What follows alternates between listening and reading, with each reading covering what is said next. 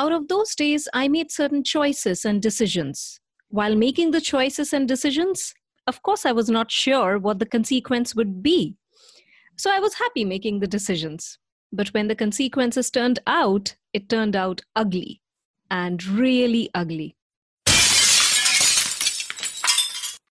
Hello, fellow risk takers, and welcome to my worst investment ever. Stories of loss to keep you winning. In our community, we know that to win in investing, you must take risk, but to win big, you've got to reduce it. Today's episode is sponsored by the Valuation Masterclass Online, the complete, proven, step-by-step online course to guide you from novice to valuation expert. Podcast listeners can claim your amazing 35% discount by going to myworstinvestmentever.com/deals. My name is Andrew Stotz from A Stotz Investment Research, and I'm here with featured guest, Zoom. Zoom, are you ready to rock? Sure, of course. All right. Well, let me introduce you to the audience. Zoom is the host of Intensify Humanity podcast, a best-selling author, an NLP practitioner, a thought leader, a passionpreneur, and an intensifier mentor. Zoom, take a minute and fill in further tidbits about your life. Thank you, Andrew, first of all, for inviting me to your show. And it has a really catchy name, The Worst Investment, which I can resonate with my own story. So if I just happen to share one of the most important aspects of my story, it would be when I came to this new city known as Mumbai. This is known as the city of dreams in India. And I came here for a job. So I was just doing job like any other person. Out of college, you get a job and you think that you're settled in life. You have done a big job in life. But what happens is we take decisions every single day. And in the course of time, when I was in the job, I happened to meet so many people and I made so many good friends and all. Out of those days, I made certain choices and decisions. While making the choices and decisions, of course, I was not sure what the consequence would be. So I was happy making the decisions. But when the consequences turned out, it turned out ugly and really ugly. So in Indian currency, I went into a debt of more than rupees 25.5 lakhs. I need to convert it what is in dollars. So it's basically, I trusted some people and my worst investment was over there that I trusted some people and made certain decisions and went into not just financial debt, but an emotional and mental debt as well. And it took me a long time to recover from that. And I would never forget those days when I was in such a low phase in my life. And I was so ashamed to talk to anybody regarding that because I used to think that, how can I make such a dumb decision? People would say, how can you be so dumb? Because I made the choice. It was my responsibility to come out of that phase. And long story short, fast forward few months.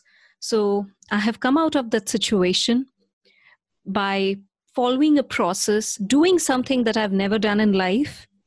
So I started working on myself, on my mind, on my awareness about the society, psychology, finance, everything.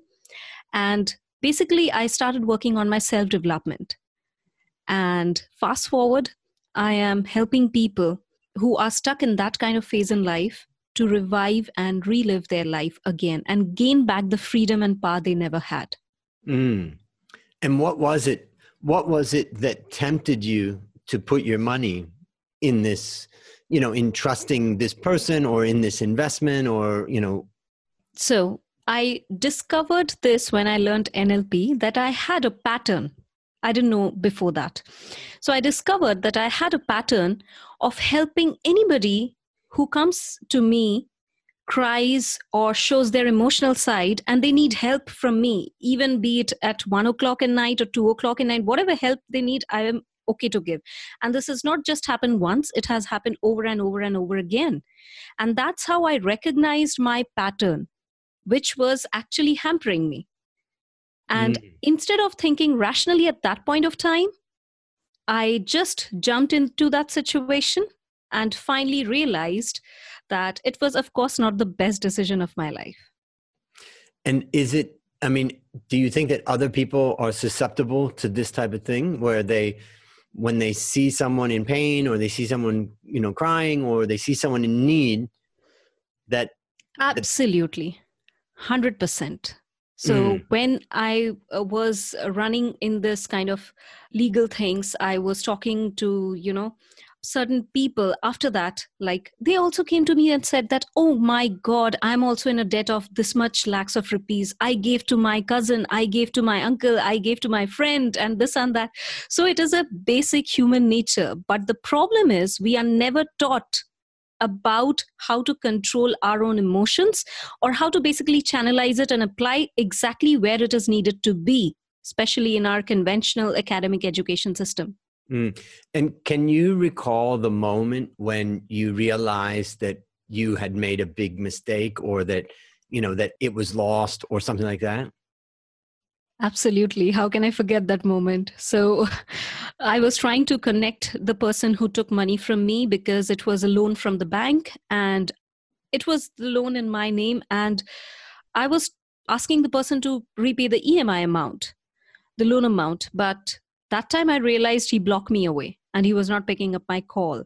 So this happened quite a number of times. Then everyone, after that, when I thought of putting out a legal complaint and everything.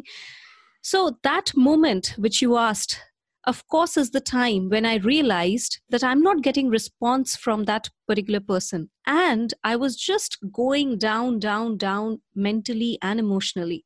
And I was not seeing any kind of solution. So that gave me the boost. All right. So let's review. What did you learn from this? The first learning is that ignorance is not a bliss, it's a disease. Tell me more. What do you mean by that? So we are being taught from childhood that ignorance is bliss. So ignorance about human psychology, ignorance about your patterns, ignorant about financial awareness, ignorant about who are you and what the hell are you doing in life, ignorance about if anybody is coming to you, how to understand whether that person is genuine or not, whether a friend or a foe, doesn't matter. Ignorance about taking a decision, what kind of impact it will happen, ignorance about pros and cons of anything. So you talk about anything, it has an ignorance associated with it because that is how the majority of us have been brought up. Yep. What else did you learn? So the second point is every problem has a hidden meaning in it, which is if you decipher that, it is for your betterment. And the hidden meaning that I found out was I was lacking my self-development. I was not knowing what the hell I was doing and who I was and where exactly I was going in life. All right. Any other things that you learned from it? The third thing is I never knew what kind of potential I had till the time I jumped in the waters. And then you found it. Yes. And so you these probably, are the three major. You probably, going back to your second one about the problem has a hidden meaning, ultimately going through that problem brought you out the other side a better person. Yes, absolutely. A more aware person. Yes. Great. Well, let me summarize some of the things that I take away. I mean, one of the things in the world of finance is, risk. We're always we look at risk. And the question is, are you compensated for taking on risk?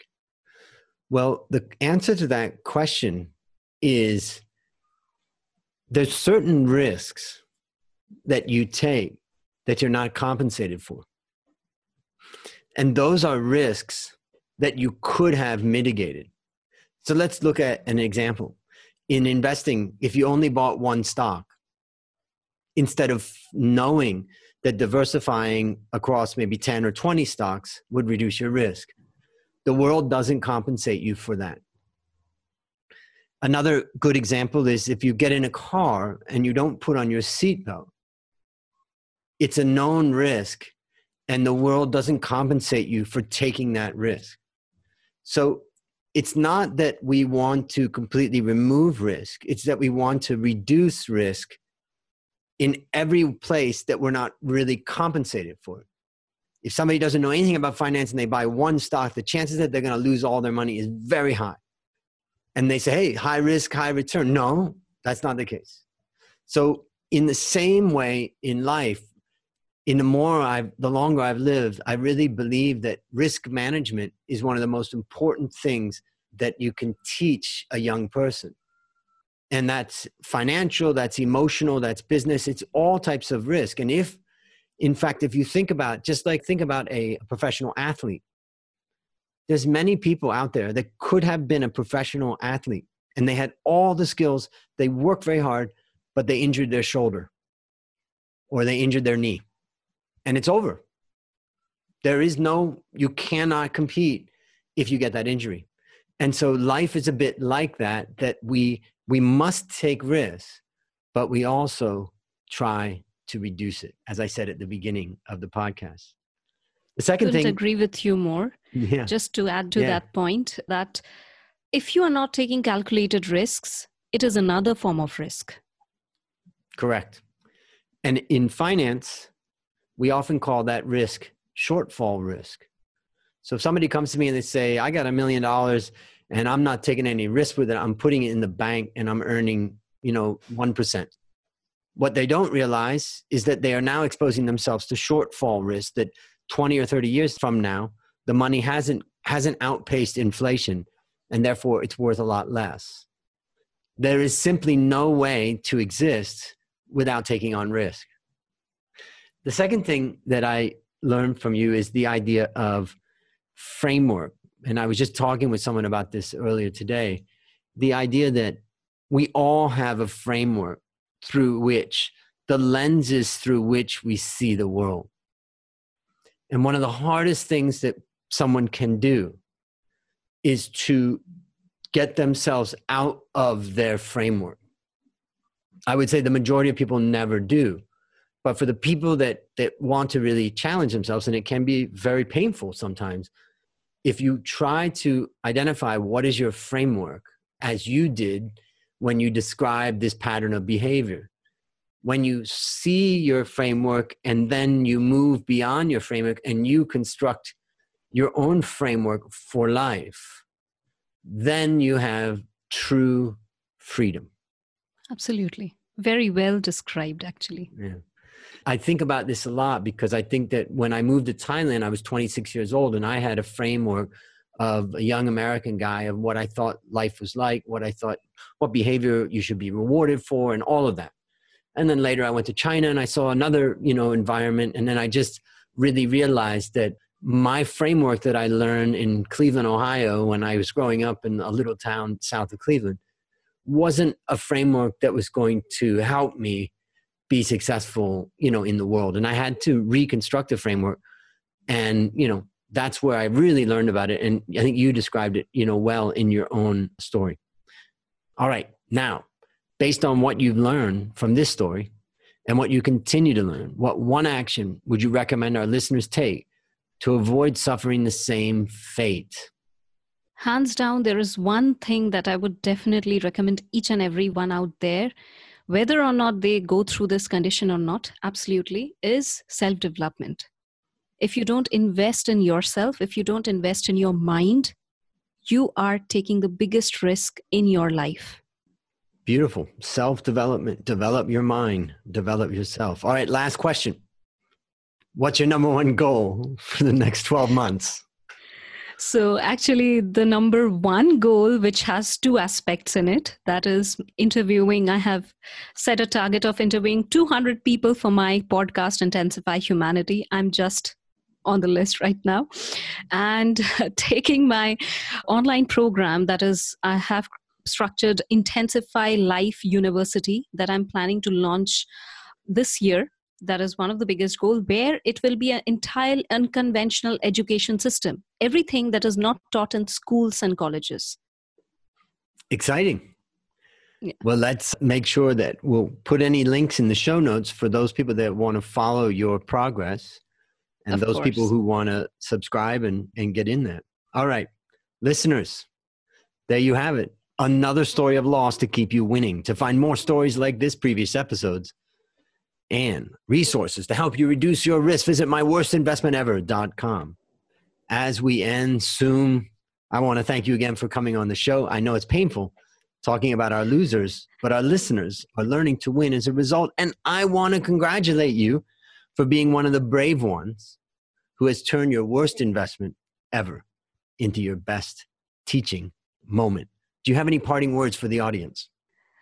Just one thing, if you are still stuck in that kind of phase where you just feel stuck, you're not seeing any kind of light at the end of the tunnel, know that there is a hidden meaning out there and it is trying to tell you something.